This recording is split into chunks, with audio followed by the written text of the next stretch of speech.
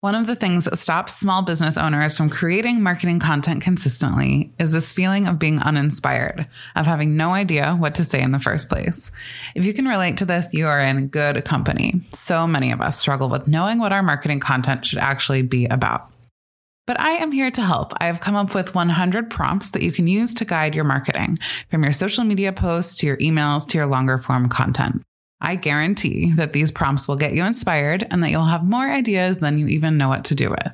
You can download this list of 100 marketing prompts for free at makinggoodpodcast.com/100 prompts. That's makinggoodpodcast.com/100 PROMPTS.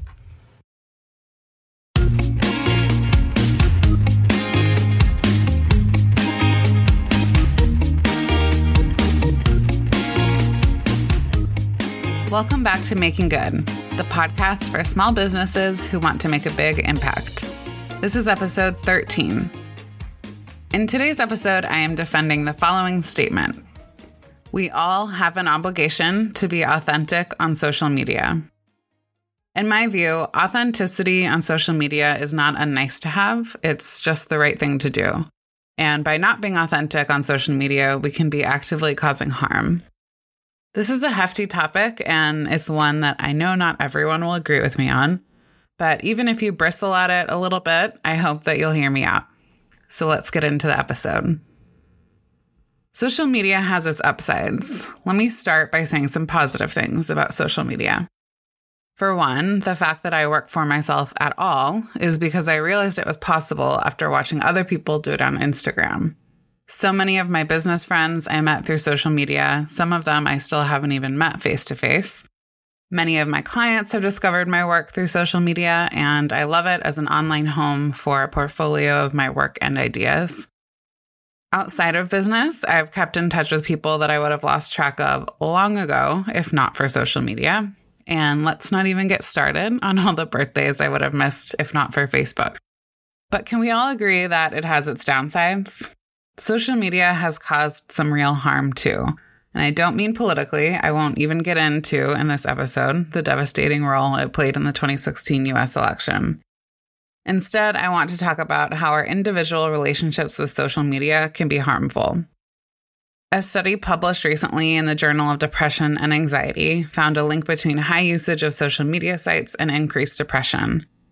In a study of 1,800 individuals, those who use social media the most were 2.7 times more likely to be depressed.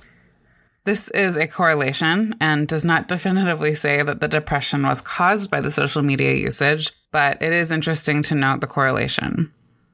A study in the Journal of Social Science and Medicine found that 44% of their young adult sample reported problematic social media use, which is strongly and independently associated with depressive symptoms.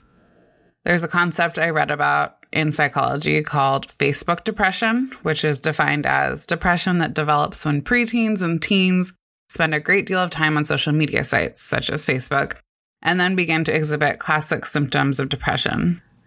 But if you're like me, you don't need data to tell you that social media can be harmful. There's this concept of the highlight reel, that what we see people post on social media is often the best of someone's life. Their vacations, their perfectly manicured gardens, beautiful outfits, clean home, daily green smoothie habit. But why? Why does social media have this impact on us? Well, it comes down to our tendency as humans to compare ourselves with others. Comparison is a fundamental part of being human. Psychologist Leon Festinger, may have pronounced that wrong, put forth the idea of social comparison theory in 1954. The idea that we make comparisons as a way of evaluating ourselves. He believed that this instinct to compare is rooted in our evolutionary need to protect ourselves and assess others for threats. I like how it's stated in a Psychology Today article that I will link in the show notes. The article says, the inspiration you feel about someone else's achievements can rev up the motivation to improve your own life. But comparisons can also be harmful when they leave you feeling chronically inferior or depressed. So when we see these quote unquote highlight reels, when we look at these photos of someone living this incredible life, we subconsciously compare our own lives to it. And so what we end up doing is comparing the best of someone else's life with the average of our whole life, good, bad, and ugly. And then we feel like we don't measure up and we feel bad. So how do we not feel so bad? You're probably familiar with the feeling of scrolling through Instagram or Facebook for way too long, only to snap out of it and find that you've wasted an hour of your day and realize you feel worse than when you started. To spare herself from this, my partner, Kate, finally made the decision recently to fully delete her social media accounts. And I actually know some others who have done the same. Because despite, or perhaps because of, how addictive social media can be, the downside often outweighs the upside. And as a quick aside, this conversation isn't about how to change your relationship with social media and find a way to make it feel good again, but I know that it is possible.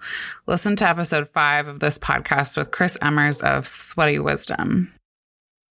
What this conversation is about instead is reconsidering what our roles are when it comes to perpetuating the comparison trap of social media.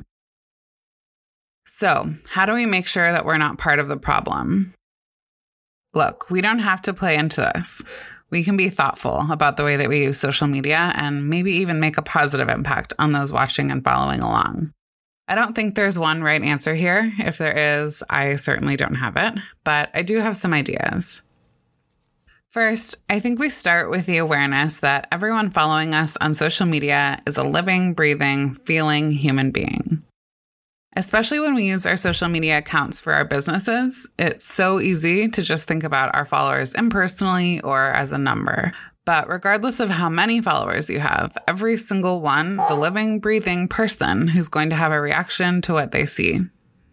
One of my favorite copywriting tips that I think applies really well here is write to just one person. When you're putting together your social media posts, think about who your content is for, and then think of one individual person that fits that description. Try to approach writing your content as having an honest and authentic conversation with them. I think having this consideration of a human being on the other end of our communications is the first and possibly the most important thing. My second suggestion is to review your content. It can be tempting to just slap together something and impulsively post it just to get something out there. But let's practice being more thoughtful about each piece of content that we release into the world. When you've put together a piece of content, like an Instagram post, here are some questions you can ask yourself to evaluate it. Is this honest? Is this how I'd talk to a friend? How would I feel if I was in a tough spot in my life and I read this? Is this post serving me or the person reading it? What value does it offer? My third suggestion is to celebrate your highlights and do it with a sense of possibility and what's possible for others. I love it when people, especially women, share their achievements, but I especially love it when they do it in a way that makes me feel like it's possible for me too. Let's say, as an example, a local magazine wrote an article about you, and you want to share this with your community.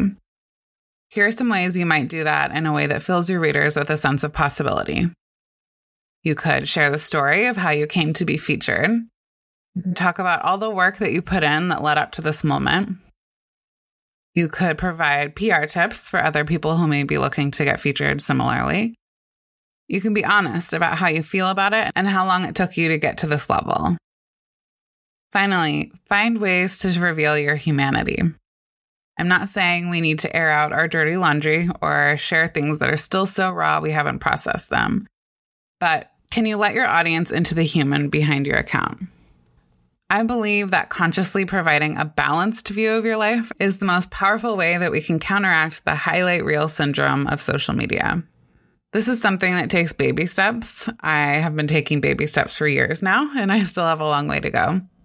But I believe that the more content you share that portrays this dream world, the more highlights you share, then the more obligation you have to show that your life, like everyone else's, isn't perfect.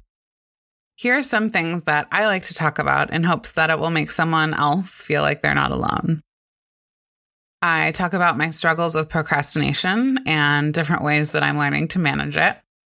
I talk about life with mental illness. I have OCD, and I'm slowly trying to find ways to share more about its role in my life and business. I share the things that are tough about running your own business and working for yourself. I talk about my health and body image struggles, which are lifelong struggles for me and so many others.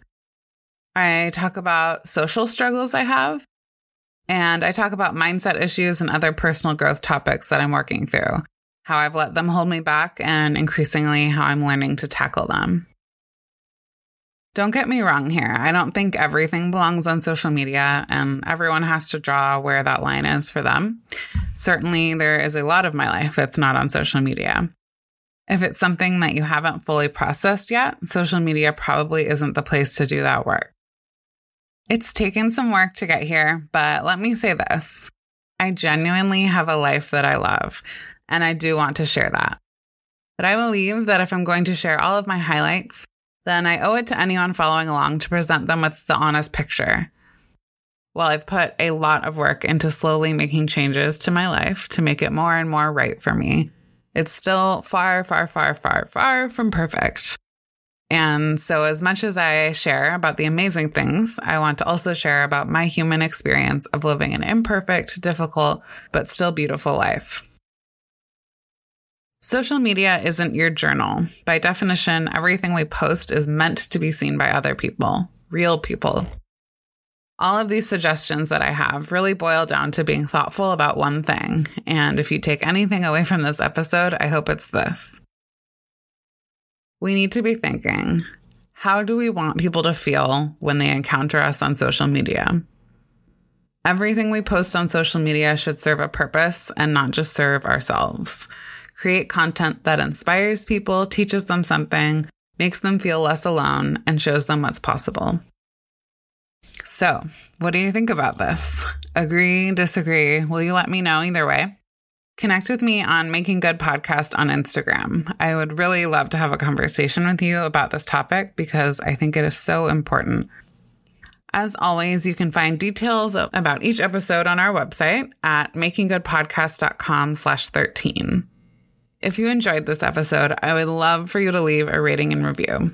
Not only would I so enjoy reading what you think, but it will help us get in front of other people who could also do good with their business. Thank you so much for tuning in and for allowing me this space to talk about what I think is important. I'm so grateful that you're here. Talk to you next time.